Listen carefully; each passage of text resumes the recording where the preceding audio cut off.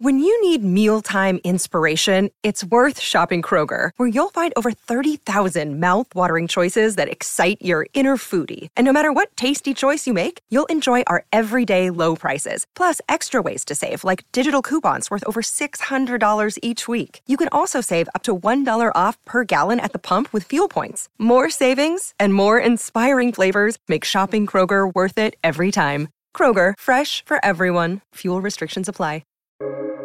Welcome to the New Books Network. Hello, welcome to New Books and Music, a channel on the New Books Network. My name is Bradley Morgan, and I am joined today by my guest, John Lyons. John is a professor of history at Joliet Junior College in Illinois, where he teaches British and American history. And John's latest book is Joy and Fear, The Beatles, Chicago, and the 1960s, and is published by Pure Muted Press. John, thank you for joining me today. Well, hello, Bradley. It's a pleasure to speak to you. Please share with us what your book is about. Well, it came really out of the last book I wrote. I finished a book up in 2013, and that was called America in the British Imagination. And as it says in the tin, it was basically about how the British viewed America since World War II up to the present. And I was always thinking about doing a sort of a mirror image of that book, which was going to be about how Americans viewed Britain. But if you remember back in 2013, when I was finishing up that book, it was just that time when they were talking about the 50th anniversary of the Beatles coming to America. And so that was so much in the sort of media and sort of, in my thoughts that I thought, well, it'd be a good idea to actually, instead of writing a book about America viewing the British, what I would do is do a book on how Americans viewed the Beatles. And so that was then what I was going to write the book on. And I realized pretty immediately that it had to be based on one particular place. America is just too big to do a book which is America's view of the Beatles. So I wanted to pick a place where I could do like a community study of the reaction to the Beatles. And I picked Chicago because I live here, and also because it was the second largest city in America in the 60s, and it had a large African-American population, student population, suburban population, and these are all people that I wanted to study. And also I thought people would be interested in Chicago because it's in the 60s, you had Mayor Daley, a major national figure, was from there. You had some of the urban riots took place in Chicago. You had the Democratic National Convention took place in Chicago. Many of the black nationalist groups came from Chicago. Students for Democratic Society were based there. So I thought it was an interesting place to the general reader for me to study about how Chicagoans responded to the Beatles. And there was a significant response because your book opens up with a very interesting sentence saying, on Monday morning, February 10th, 1964, war broke out in Chicago. And that was the day after they had performed on the Ed Sullivan Show. So I wanted to before we dive into their impact on Chicago, I want to explore the background and history to provide context to some things we'll discuss later, because as majorly popular as the Beatles are and influential as they are, there are still some people out there who don't know a lot about them. So before we dive into their influence on Chicago's social and cultural politics, can you briefly share with us what life was like for a young Beatle in Liverpool? Yeah, the first chapter of the book was really sort of setting the context about the origins of the Beatles. Again, this was appealing to sort of a general audience that may not know too much about them, but also I wanted it to appeal to people that did know a lot about the Beatles, but wanted to address the issue about how they became so popular in the UK. So in terms of the Beatles, as we all know, they came from Liverpool, working class generally. I know people say Lennon wasn't, but if you go to his house, he wasn't exactly living in wealth and luxury. And they came of age when Britain was becoming more affluent and you would say more free. National service was ending. And I think they reflected some of this. They were able to afford to buy instruments. Their audience was able to afford to go and see them and buy their records. So I think they were lucky. They were appearing at a time when Britain was becoming more affluent, and they certainly enjoyed that. But in terms of why they became popular in the UK, and they released their first single in October 62, so pretty much 60 years ago. And their fame sort of like grew over the next few months. They then had Please Please Me was pretty much their number one record in early 63. But by the end of 63, they were appearing at the London Palladium, which was the main sort of music venue in the UK. And also they were appearing in front of the Royal Family. So it gives an idea of their swift ascent in the British entertainment industry.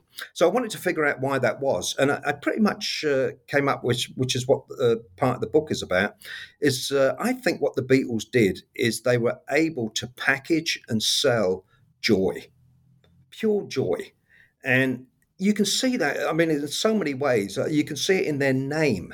You know, if you think about the name, we have so many groups now that we're so used to that we don't really flinch when we see somebody, you know, that's got some weird name. But the Beatles, when that name was first in the public imagination in the early 60s, the first thing people did was they smiled, because it's a very sort of funny name and of course it garnered headlines then for the next 10 years. You know, the Beatles infestation, the Bugs, you know, all this sort of stuff. So just a name was just very sort of like funny, joyful, brings a smile to the face.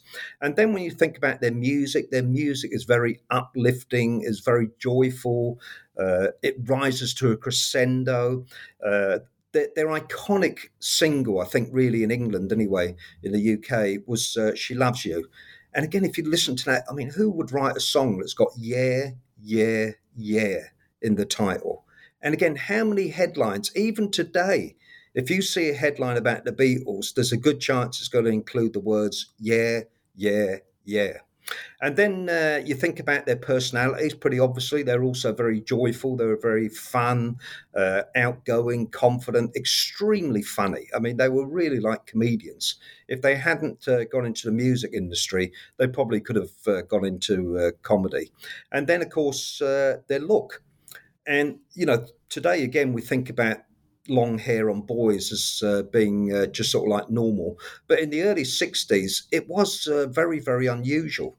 And I think, again, it's very joyful. It's something that, again, is kind of like funny, you know, the way they shook their heads, you know, it was very, very sort of joyful for the period. So in other words, what I think they did is why they became so popular is because they were able to package that joy and then they sold it to an audience in the UK. And then probably what I want to do with that was then see how and why that would then translate to America. And I really like that you focus on that element of joy, because if we think about the historical context of the Beatles at that time, post-war in the UK was not the economic or cultural boom that was in the United States. It was, you know, kind of a little bit darker, that hint of the sense that the better days were already past. You know, there wasn't a bright outlook for the future in the UK. So that's very important, that this focus on joy that you have in your book.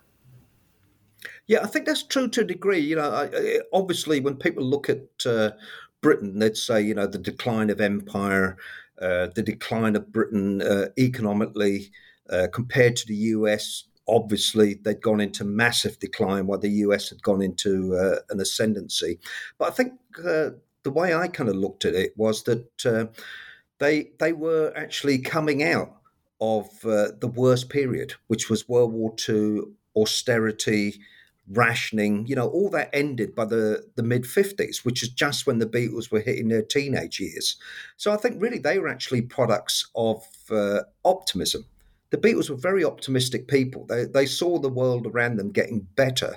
And again, it's probably because a lot of working class people, they really didn't have much of a connection with empire, or even worried about, you know, the international standing of the UK.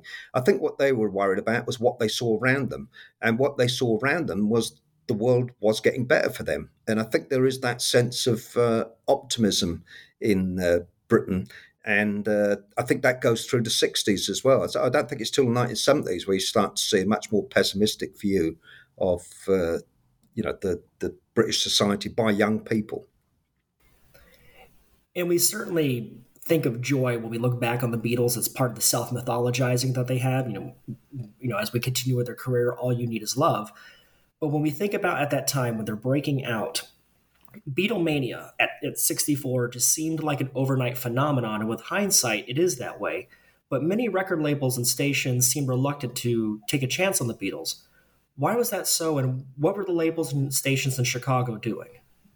Yeah, in terms of the Beatles came out on Parlophone, which was part of EMI, the major record label in the UK, and they had a parent company in the US, which was Capitol.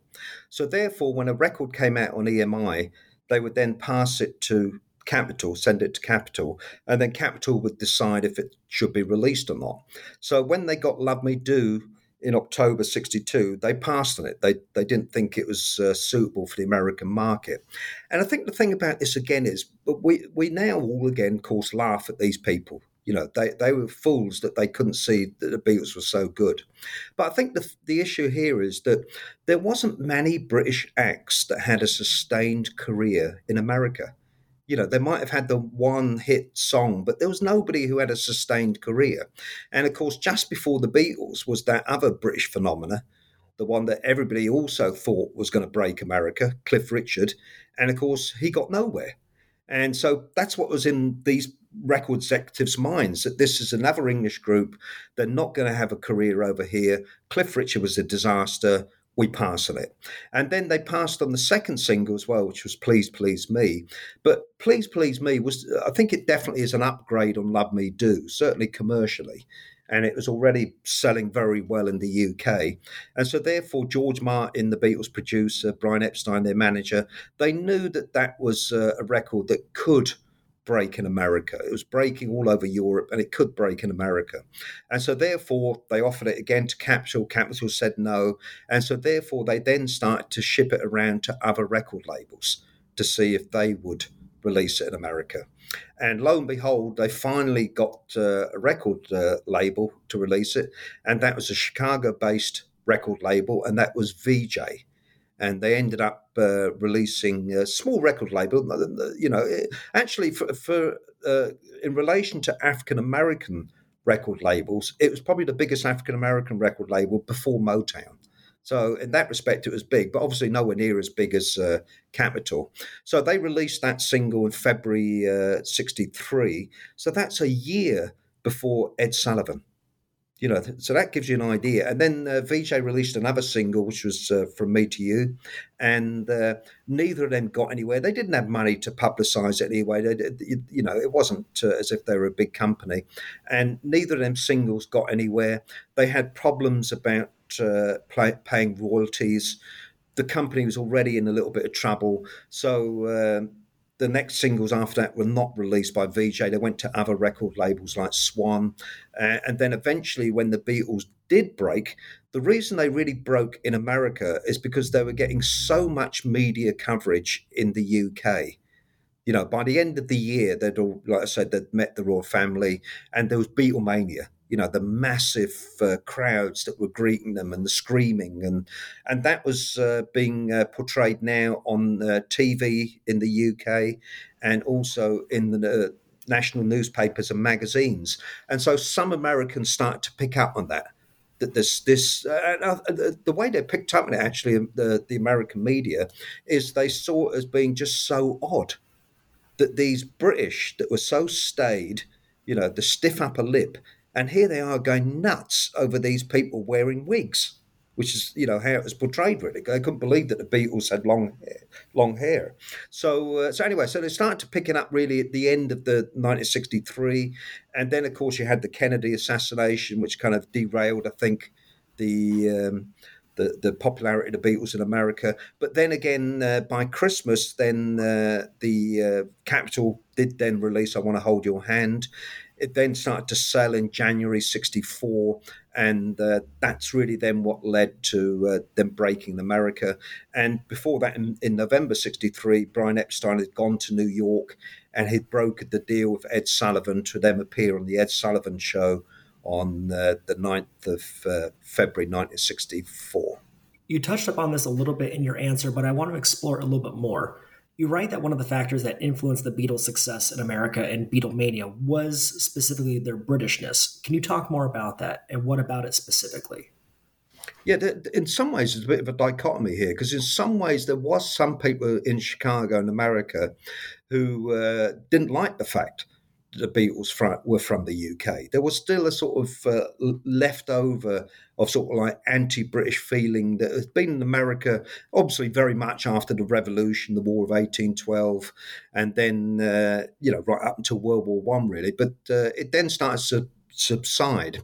And I think in terms of the Beatles, when they came to America, there was a appreciation of British culture, probably more so than there had been for a long, long time. And I'm thinking about before the Beatles even set foot in America, there was already mention of quote a British invasion. That phrase was already being used in the newspapers in America, but it wasn't related to the Beatles. It was related to the films, the British films that were coming to America, Lawrence of Arabia, Tom Jones. These were huge hits before the Beatles came. Broadway, that was basically becoming dominated by British actors and plays. And of course, James Bond. That was on the way as well at the same time. And even Mary Quant, the designer who, one of the designers anyway, that certainly designed the miniskirt, she was already in America and her clothes were already coming into British stores. So I think they were already sort of making inroads to British culture in America, in movies, in theatre, in other facets of culture, but not music. It was the Beatles that really broke the music. But anyway, I think the importance of that is that when the Beatles then landed in America, they had an advantage over people from groups from other parts of the world. In the fact is they spoke English, and that's a great advantage they had because Johnny Halliday, a very big French star, famous all over the francophone world. Basically never made it outside the francophone world because he just couldn't communicate in the same way as the Beatles could with Australia, New Zealand, Canada, and the US. So I think the fact they spoke English was a big part. You can't imagine, again, their humour coming across in America if they didn't speak a common language. Again, if you can imagine a group that was speaking in Spanish, trying to be that sort of like very quick humour, it just wouldn't have worked really. And then, of course, the other thing is that the Britishness meant that they'd become so in tune with America. They knew America so much because of its influence on Britain. And if you think about the Beatles' music, it was really American. All the early Beatles' music was influenced by America. It was, rock and roll music, it was R&B music, and it was country music. They were the three elements in the Beatles' music. So I think that was important because then when it came to America, it sounded familiar. Beatles' music was different enough to make them different, that they could stood out. But it was familiar enough because of the British, contact of America that Americans could straight away, relate to the music. So I think the fact they were from Britain, I think was a real help to the Beatles breaking in America. In the earliest chapters of your book, you discuss the American influence on the Beatles and how they reflected that. And a lot of those American musical traditions came from Black musical traditions. And I want to explore that. But before we do, you mentioned VJ earlier, which is one of the first African-American owned record labels in the country. And there's a great quote in your book that I want to read because it gives some considerable context to the success of the Beatles in America. And you write, "If four Black men had exited the plane from London on the afternoon of February 7, 1964, the reception they would have received from the American media and public would have been altogether different. Black music may have found an appreciative white audience, but not Black people." And it's an incredible quote by itself. And when you consider also just how racially segregated Chicago has historically been and still is, it makes me wonder, how did the Black community feel about Beatlemania at its height?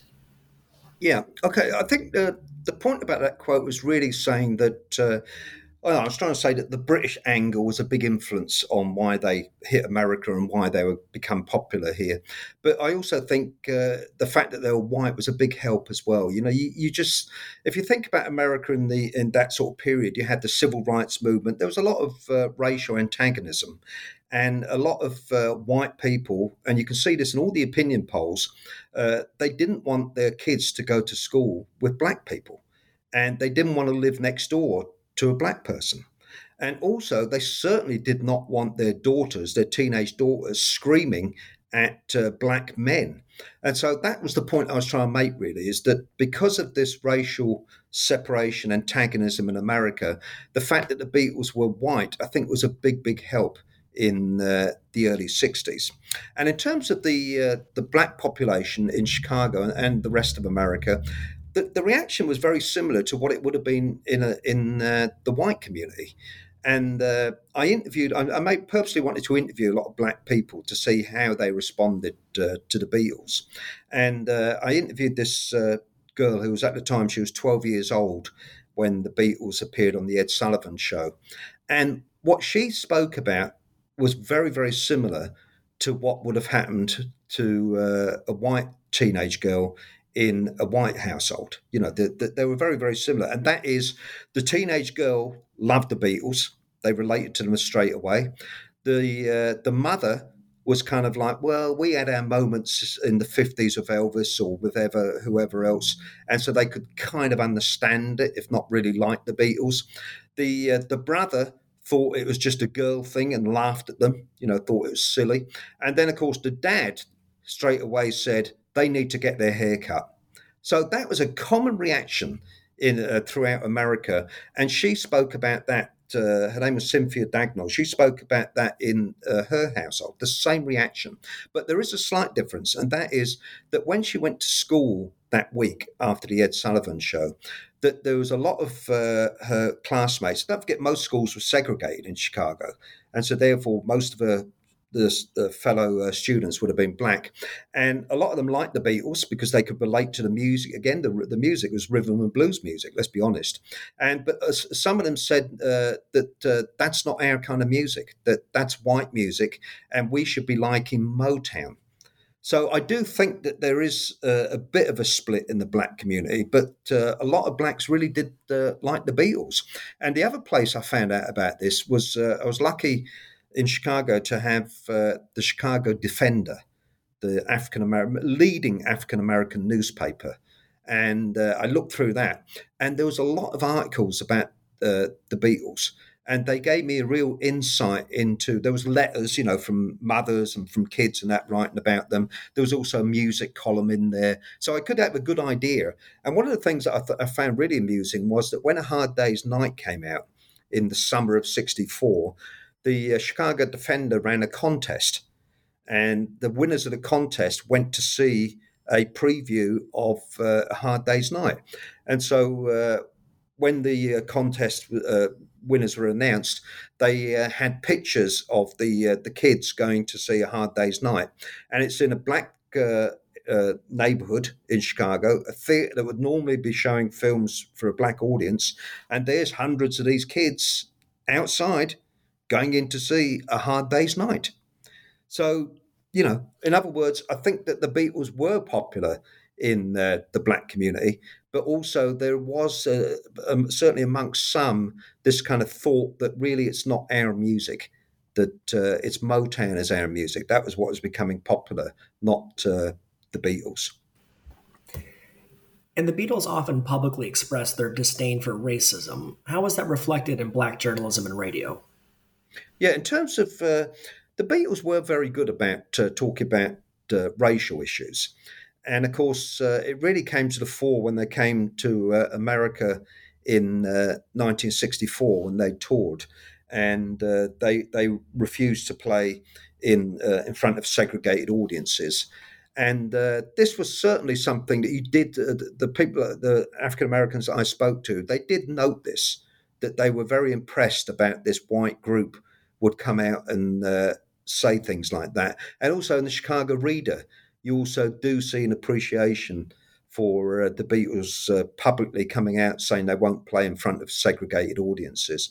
But in terms of the Beatles and their like of black music, they loved obviously Chuck Berry and Bo Diddley, both of them who recorded at Chess Records in Chicago.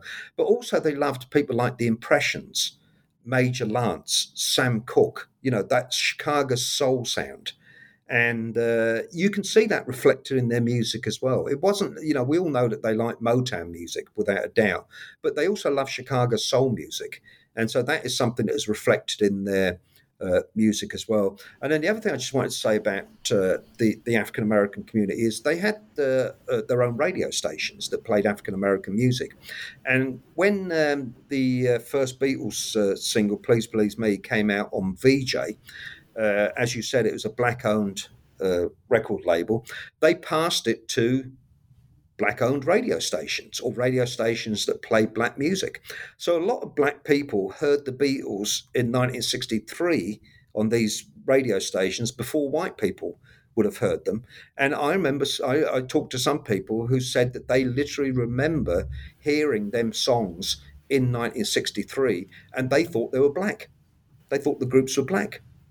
And for the Beatles, that would have been the highest compliment they could have been played, because they wanted to sound authentically like African American musicians.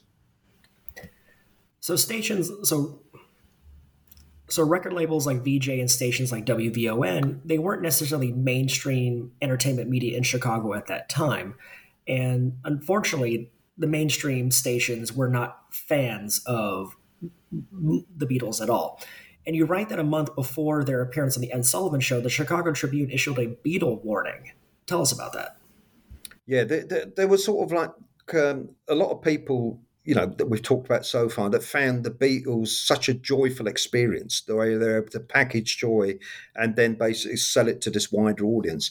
But a lot of people also feared the Beatles.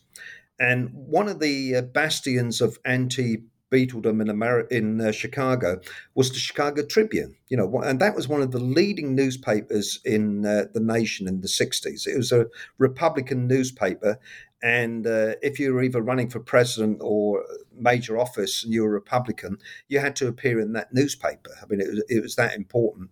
And the editor of the newspaper was called W.D. Maxwell, and he wrote a number of editorials about the Beatles throughout the 60s. Yeah, and the first one he wrote was in, like you say, in January 64, and that was called Beatle Menace, where he was actually warning the American audience that the Beatles were coming, and he was going to keep a check on them. He was already worried about them. But the one that I really like was one that he wrote then after they appeared on the Ed Sullivan Show. So they appeared on the Ed Sullivan Show on the 9th. And then a couple of days later, there was an editorial in the Chicago Tribune, and the headline was Human Sheepdogs. I mean, what a classic headline.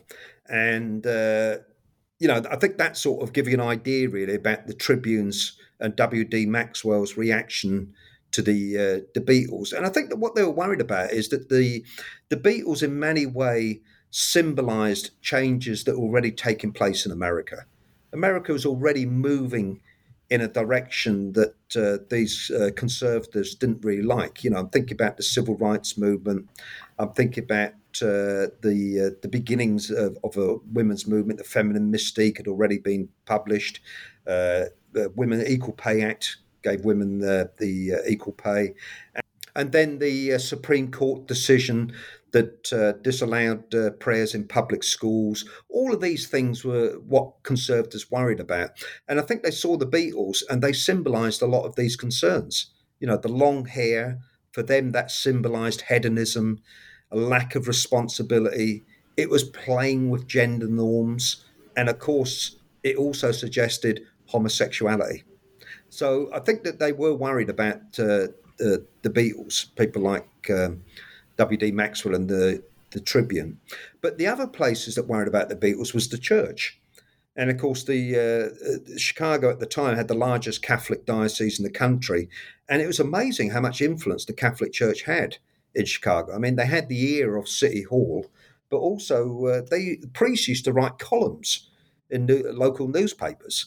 And of course, a lot of these columns were about the Beatles. And of course, what they were worried about is the girls in the audience, that they were spending, should we say, too much time thinking about sensual pleasures and not spiritual matters. And so the Catholic Church was certainly very worried about the Beatles. And then the third bastion, if you want to say, of anti-Beatledom was, of course, Mayor Daley. And he was worried because, of course, in the summer of '64, the Beatles were coming to Chicago. So you touched upon a lot of reasons why people were resistant to the Beatles. They sounded black. They performed music that was based off black music, the homosexuality, the enticing young girls. And there's a great quote in your book where you say, in the years following their debut in the US, many Beatles fans found their joyous music an inspiring call for freedom, but others saw the music as disconcerting and the whole phenomenon as a distressing indictment of the modern world. And this is something that's very important because culture impacts politics. You mentioned Richard Daley, who was the mayor of Chicago at the time, and he viewed the Beatles as a threat because they symbolized these progressive cultural values. Yeah. What was he specifically doing in his capacity as mayor to combat Beatlemania? Yeah, it's hard to sort of like overemphasize how important Mayor Daley was in the '60s. He was mayor of Chicago from 1955 until he died in office in December '76. And a lot of people say that if he hadn't died in office, he'd still be mayor of Chicago today. And he also had, it was such a powerful position that he had in Chicago that he would have an influence in Illinois, the capital of Illinois, Springfield, on the politicians there. But he also have an influence on the politicians that went from Chicago to Washington, D.C. So he had a lot of influence. It wasn't just Chicago, it was well outside Chicago as well. And he was somebody who was called the boss in Chicago because of his power. And his papers are at UIC in Chicago, University of Illinois at Chicago. And so I looked through his papers, and it was quite amazing because if you wanted to get anything done in Chicago, you wrote to Mayor Daley. And of course, in early '64, teenage girls wanted the Beatles to come to Chicago. So they wrote to Mayor Daley. That's how powerful he was. They thought that basically it was all down to Mayor Daley to decide whether the Beatles came to Chicago or not. And he certainly did play a major role in that. But also they wrote to him asking him for tickets to the shows when they did appear. They wrote to him asking if they could meet the Beatles. And also they wanted to give the keys to the city to the Beatles. And so they wrote to Mayor Daley. Now, so that gives you an idea of how powerful he was. And when the Beatles came to Chicago, they eventually played in Chicago on September the 5th, 1964, and they played one concert. And Mayor Daley was really worried because what he was really worried about was the law and order. Chicago had seen the civil rights movement erupt. There had been boycotts by the civil rights movement of segregated black schools in Chicago in '63 and early '64. So this was in his mind. And then he was also reading newspaper reports of the Beatles' concerts elsewhere in America, because the one in Chicago's about halfway through the tour. And so therefore he was really worried that everywhere they went, there seemed to be trouble, and he didn't want that in Chicago. So therefore, he came up with a great plan. And the great plan was, firstly, he wouldn't allow them to stay overnight in Chicago.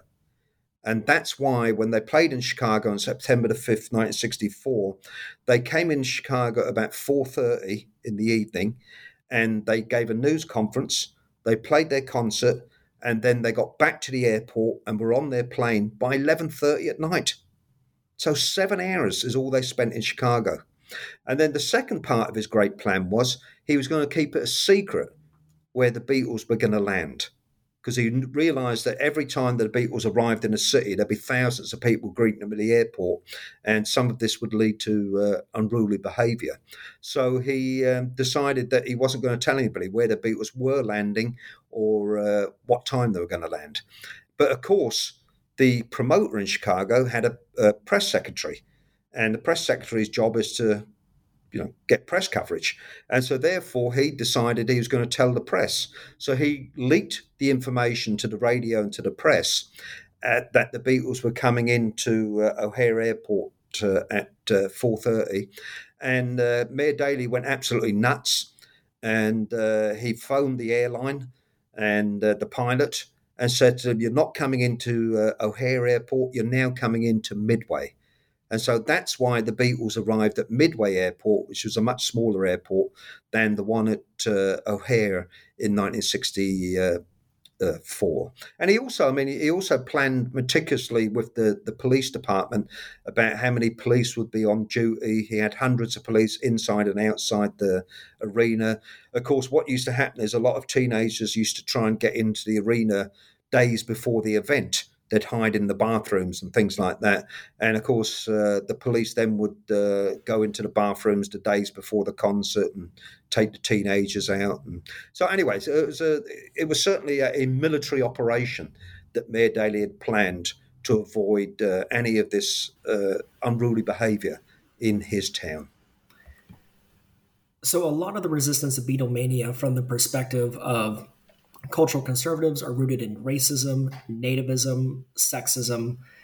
But one of the fascinating things I learned from your book is that while traditionalists and cultural conservatives were outraged by the Beatles phenomenon, the American left generally ignored them. And this was fascinating to me because there's no shortage of examples of culture war issues for traditional conservatives. But this interests me because when it comes to culture wars today, everyone has to take a stand now. And I wanted you to tell us about specifically why the left side of the spectrum was so apathetic towards the Beatles. Yeah, I think in terms of, again, you've got to realise, that what we know now about pop music, rock music, and about the sort of the way that a lot of pop stars have used pop music for their political or, social issues that they want to promote, like, as you know, of U2 and all other groups as well, or many other groups. But that was unheard of in the early 60s. So basically, the only view that the left had of pop music is it was something that was promoted and produced by big capitalist corporations.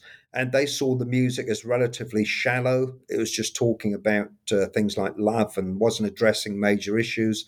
They saw some of it as decadent, that it was trying to get young people to dance and to take their minds off the problems of the day. And also they saw it as manufactured, that it wasn't authentic music. It was something that was the record labels and the producers just got these pop musicians that look good, and then they just produced music for the mass market. So I think the left were very,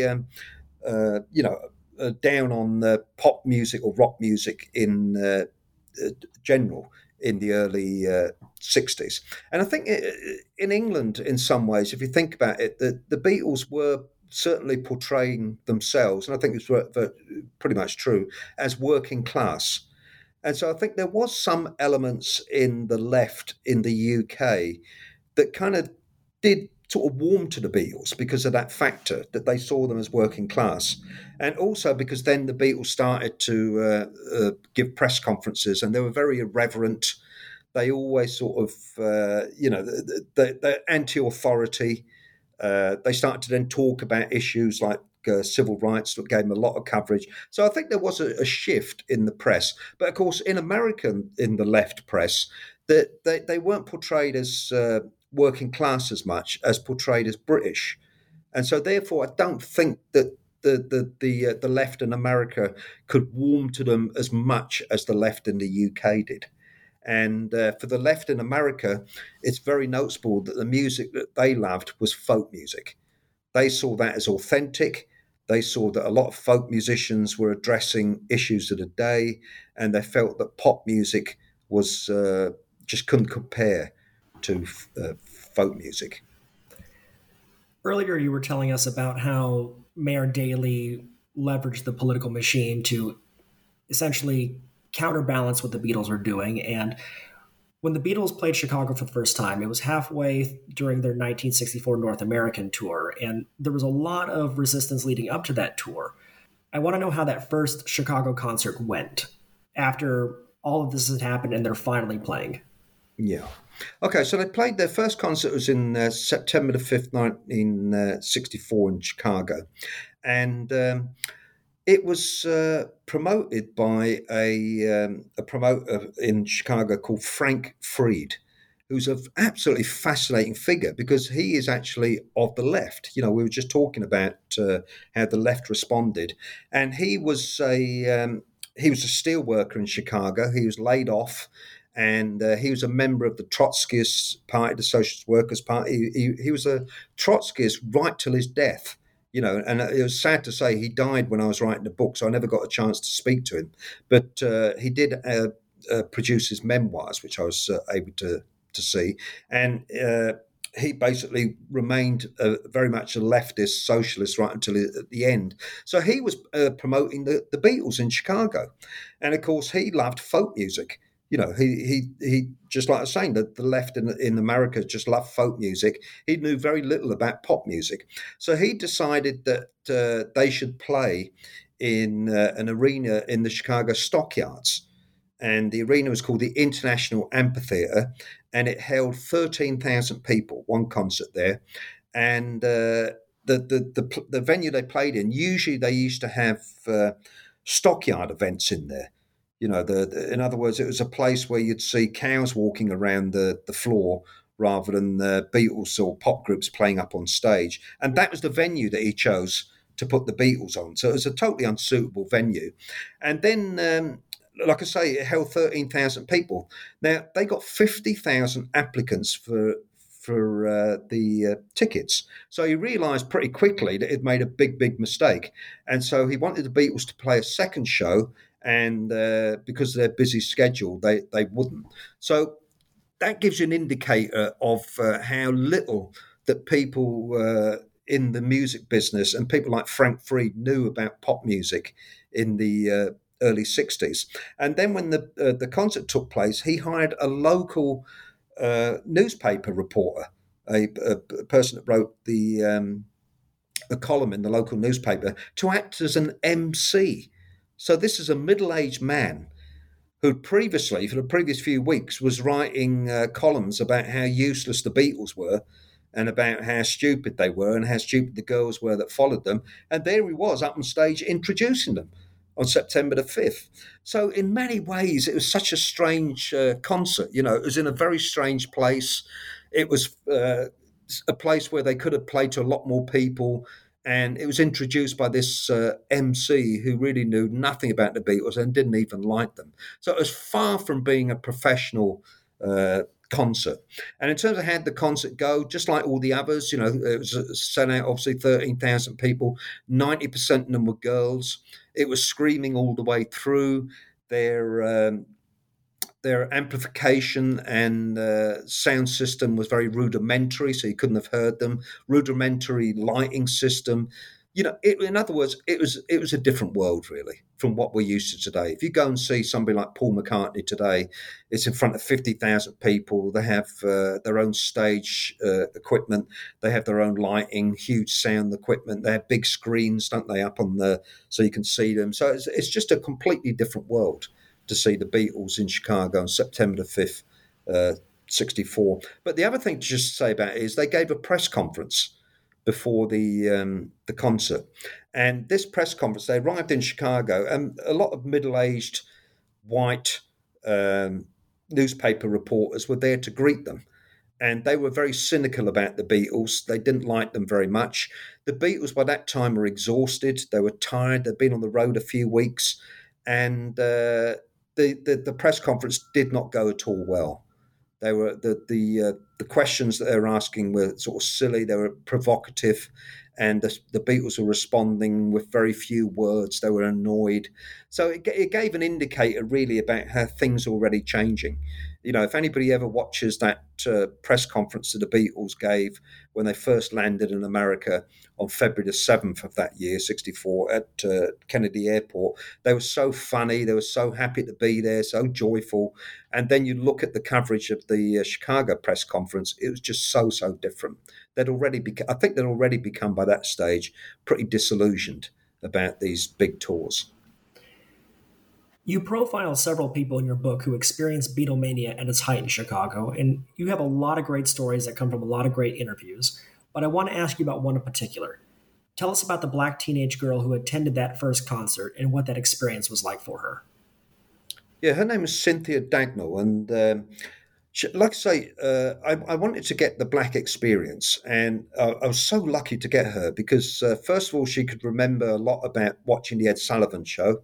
And like I was saying, she was very open about how the family viewed the Beatles in so many different ways, and she was the one that told me about what it was like then to go into school that week and to have this sort of antagonism between the students about the Beatles. And then she wanted to go and see them. But of course, the Beatles played in the Stockyards, which is in the southwest of the city. And that is a place at that time, especially, was extremely dangerous for black people. So one of the reasons people always ask about, well, hold on a minute, if so many black people like the Beatles, how comes there wasn't many at their shows? And I think in some ways it was socioeconomic. A lot of black people couldn't afford the tickets or to go to the shows, but a lot of them, they were worried.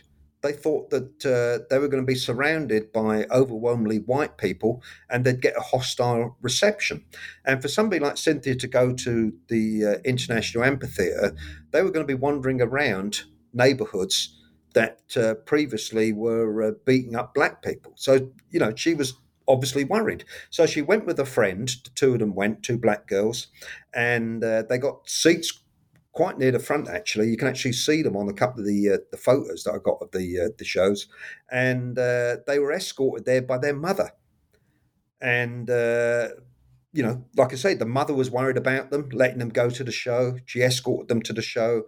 They went in. They thought they were going to get a hostile reception, but lucky enough, they didn't. And they both said it was a wonderful experience they had. And they went back then the following year in 1965, and they saw them at White Sox Park. And she said that experience wasn't as good because it was out in the open and they were much further from the stage. And so she never went in 66. But funnily enough, she remained very interested in music. And she ended up becoming a music journalist. And she wrote for the Chicago Sun-Times and also for Rolling Stone magazine. And also a wonderful thing is when Ringo Starr came to Chicago in 1981, she met him. And she kindly enough gave me a lovely photo of her and Ringo Starr. So there you are. So she went from watching them on the Ed Sullivan Show to becoming a journalist and writing about them and meeting Ringo Starr. So when Cynthia saw the Beatles the first time in 1964 and again in 1965, so much had absolutely changed. When they left that first tour, there seemed to be this collective sigh of relief, and media outlets that had supported them before, such as Black Radio, weren't as supportive. Americans' attitudes toward the Beatles had changed. The Beatles' attitude towards America had changed.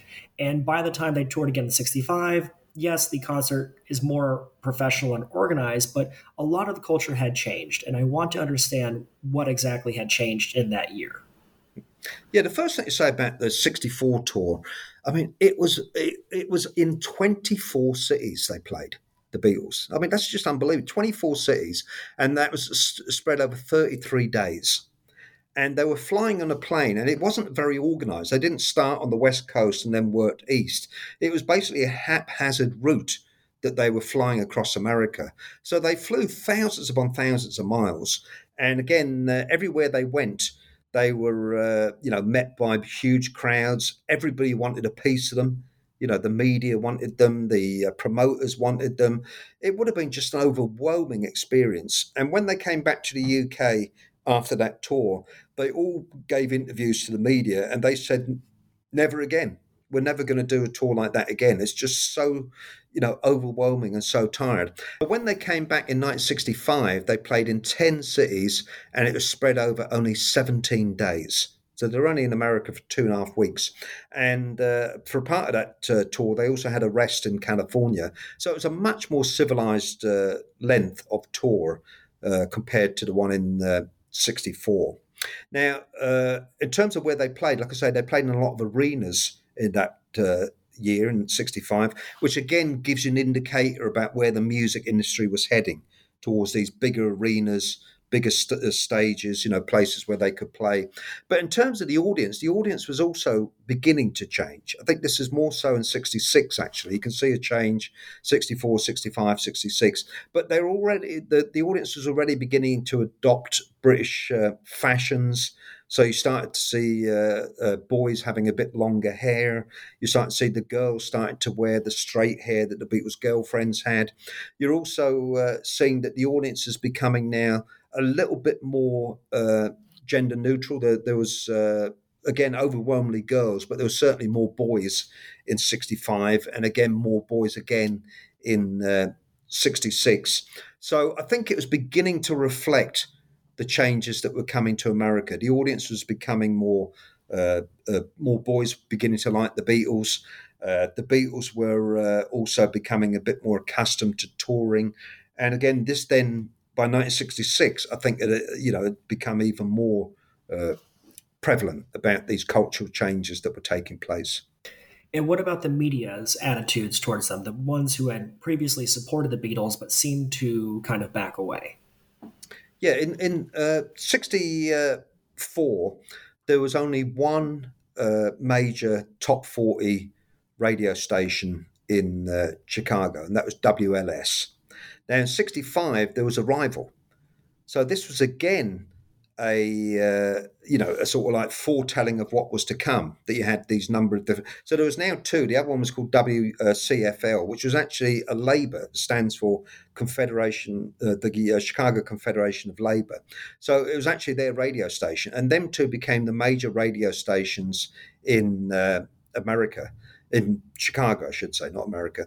And so when they emceed the show in 65, it was actually WLS that was now the MCs, which again gives you an idea of the professionalism. But in terms of the media, yeah, I think the media was always split about the Beatles. There was some parts of the media was very antagonistic. The Tribune remained so all the way, while other parts of the media sort of were a little bit more accepting of them. And I think that pretty much remained the way in 65. So as the 60s are progressing, the Beatles have an influence on the local Chicago music scene and also the countercultural scene as well. Looking back, the Beatles evolved and we see them as countercultural icons, but Chicago wasn't a major countercultural scene as places like San Francisco, but there was something. Tell us about that local music scene and the countercultural scene in Chicago during the late 60s. Yeah, one of the things that I found so remarkable was about the influence that the Beatles had on the local music scene. And I think, in Chicago, certainly, but I think America in general, but Chicago just seemed to have a well of new groups that just emerged after the Beatles. And I think the reason for that is that when a lot of young people saw the Beatles on the Ed Sullivan Show in 64, that they thought, wow, that looks so fun and it looks so easy. Because the Beatles were just kind of like smiling to each other. There was no dance routines, or they didn't seem to be doing anything special. They were just walking around the stage. And it just seemed easy and it seemed fun. And it seemed like just a group of friends up on that stage. So therefore, literally that week, thousands of people in the Chicago area, young people, went out and bought instruments for the first time to play guitar or drums or whatever. And some of them formed groups. And some of them played at parties or at church halls, and some of the lucky ones got record contracts, and some of them got hit records. And Chicago had an amazing number of groups in the 60s. The only one, again, I couldn't really think of an analogy to this, but the only way I could think about it was when the iPhone came out, and that everybody started to rush out and buy the iPhone and all the paraphernalia that goes with an iPhone. And that's the only way I could imagine the sort of the reaction to the Beatles in terms of people buying instruments. It's just amazing, really. And then a lot of these groups became national hits, like the Buckinghams, the Crying Shames, New Colony 6. These are all pretty much very well known in Chicago. Some people came to Chicago and started to make a career there. One of them was Ted Nugent, who was playing in Chicago for 2 years, the I'm sure your listeners are familiar with Ted Nugent. And so there was a really amazing music scene, and there was a club, because there wasn't many places for them to play. So people started to open clubs. And one of the first to open was in a suburb of Chicago called Arlington Heights, which was kind of like a pretty sedate, people usually say sleepy suburb of Chicago. And this man called Paul Sampson was running a record store there. And people started to come in, young people, to his store, saying that, I saw a group playing at a party, and we'd love to play somewhere else, but there's nowhere for them to play. So he started to look around for a place, his own cavern. He specifically wanted the place that was like the Cavern in Liverpool. And so he eventually found a church basement that he turned into, disused church basement that he turned into a club, and he called it the Cellar. So the Cavern, the Cellar. And the Cellar became this major music venue in the Chicago area. Everybody played there. All the local bands played there. And of course, also international, national bands played there, including the Byrds, the Who, Cream, the Yardbirds, Sly and the Family Stone. They all played at this small club in Arlington Heights. And so it was quite a phenomenon, really. And then the other thing I should have said also is that a byproduct, I think, of the Beatles phenomena is that it wasn't just boys that started to form groups because of the Beatles. It was also girls. And I think this is the first time. It's hard pressed to think about many all-girl groups playing their own instruments before the Beatles. Very, very few. But after the Beatles, there was a number of them all over the Chicago area. Names like the Same, the Shape, the Chips, the Daughters of Eve. There was a number of them that emerged. And I think the reason why that is because when girls looked at the Beatles on the Ed Sullivan Show, they could see themselves on that stage. That the Beatles had the long hair. They're pretty scrawny, let's be honest. They're not exactly big macho men like, some of the beefcakes that were around in the 50s. And they were sort of androgynous, and they were playing music that was influenced by the girl group sound, the harmonies. And so I think a lot of girls actually thought, that's me on stage. And so therefore they formed all girl groups as well. So anyway, so that was the phenomena in the terms of the music scene in Chicago, that hundreds of groups, many of them all girl instrumental groups. And then these clubs started to appear to stage these shows.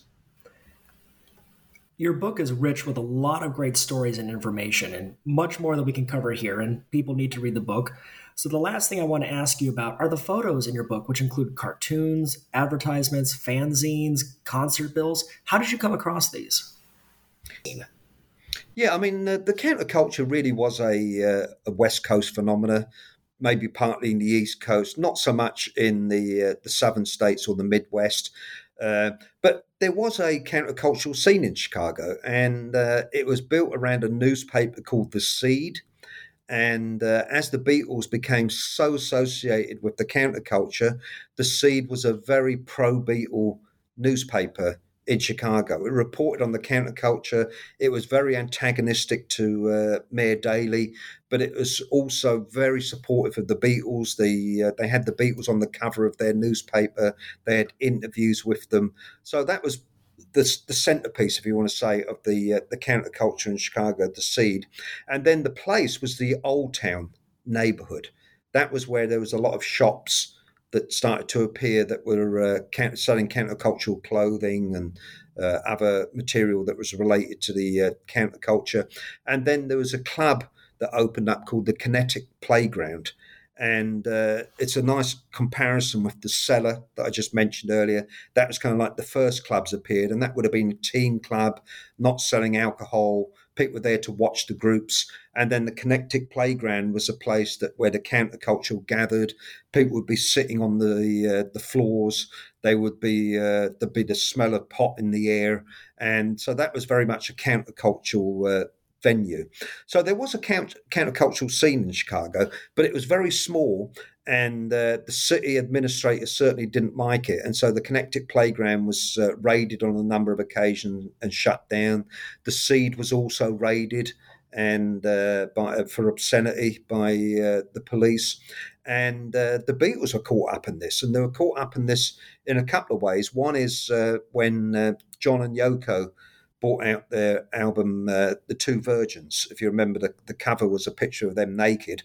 And the first place where there was a court case, an arrest over that cover, was in Chicago, when somebody put a picture of the cover in their shop, and some woman saw it, reported it to the police, and the owners of the shop were arrested, and they were charged with obscenity. So it gives you an idea of the reaction to the counterculture. And then the other way that the Beatles were caught up in it is WLS was a relatively conservative radio station. And believe it or not, 3 Beatles songs were banned by WLS. And, or I should say 2 Beatles and 1 John and Yoko. But the 3 were A Day in the Life, which was also banned by the BBC for drug references, or what they perceived as drug references. And then the Ballad of John and Yoko was banned because they mentioned the word Christ. And then thirdly, the John and Yoko song Cold Turkey was also banned because of drug references. So it gives you an idea that there was a countercultural scene in Chicago, but the city was very antagonistic. I had some people I interviewed from the sea told me that it was dangerous to walk the streets with long hair in Chicago in the late 60s. It was that, difficult to be a follower of the counterculture, and the Beatles got caught up in it when they were associated with it. So the book is incredibly rich with a lot of great stories and information, and much more than we can cover here. So I encourage everyone to read the book. But the last thing I want to ask you about are the photos in your book, which include cartoons, advertisements, fanzines, and concert bills. How did you come across these? Yeah, I knew from the beginning I wanted to put a lot of illustrations and photos in the book, but I didn't want it to be. You find in a lot of books where they're just kind of put together in the middle of the book or something, just some pictures of them. So I didn't want to do sort of like just generic pictures of the Beatles that were just there for decoration. I wanted to integrate them into the book and to have them help drive the narrative. So in other words, you'd be reading the book and you see the picture, and that would illustrate something that was in the narrative. So some of the pictures I did myself. I went to Liverpool and took a lot of pictures of their homes, and that kind of does illustrate about their backgrounds. I then wanted to find pictures of the concerts in Chicago, and the best place for that is the Chicago History Museum, and they have a great collection actually from local newspapers that they collected over the years of the Beatles in Chicago. And then also people I interviewed a lot of the groups in Chicago and other people. They gave me some photos, which were very good. But then I looked through the newspapers, especially the countercultural newspapers, and I came across some lovely adverts and some lovely articles about the Beatles that I knew just had to be included in them as well. So I came across from a variety of places. But of course, when I was doing all this was the summer of 2020. And that was right when the lockdown was on, the pandemic. And so, of course, it was very difficult to, every single thing you have to put in the book, you have to find out who's got the copyright and then get permission to put it into the book. And so it was difficult to find out who had copyright, first of all. And then when you did find that out, you then had to try and track down the person to get their permission. And during the lockdown, when you couldn't physically go out and see people or physically go out and take photocopies of things, it was very, very difficult, I must say. So that was one of the most trying parts of doing the book, actually, was putting all the illustrations in there. But I do think that they do help to drive the narrative, and I hope most of them that people haven't seen before. I've not used anything that has been in any other book. John, this has been a great conversation, and I had a lot of fun. Thank you for joining me today. Well, thank you, Bradley. It was a pleasure to speak to you, and enjoy the rest of your day. And if I could just say, so much ink has been spilt on the Beatles over the last several decades that I find it incredibly impressive when a talented writer is able to find a unique angle and perspective on such a hugely covered and influential band, and you accomplish that rather admirably. And this is an incredible book, and you should be proud. Well, thank you very much. I appreciate that, Bradley. My name is Bradley Morgan, and you've been listening to New Books and Music with my guest today, John Lyons. His book is Joy and Fear: The Beatles, Chicago, and the 1960s, and is published by Peer Muted Press.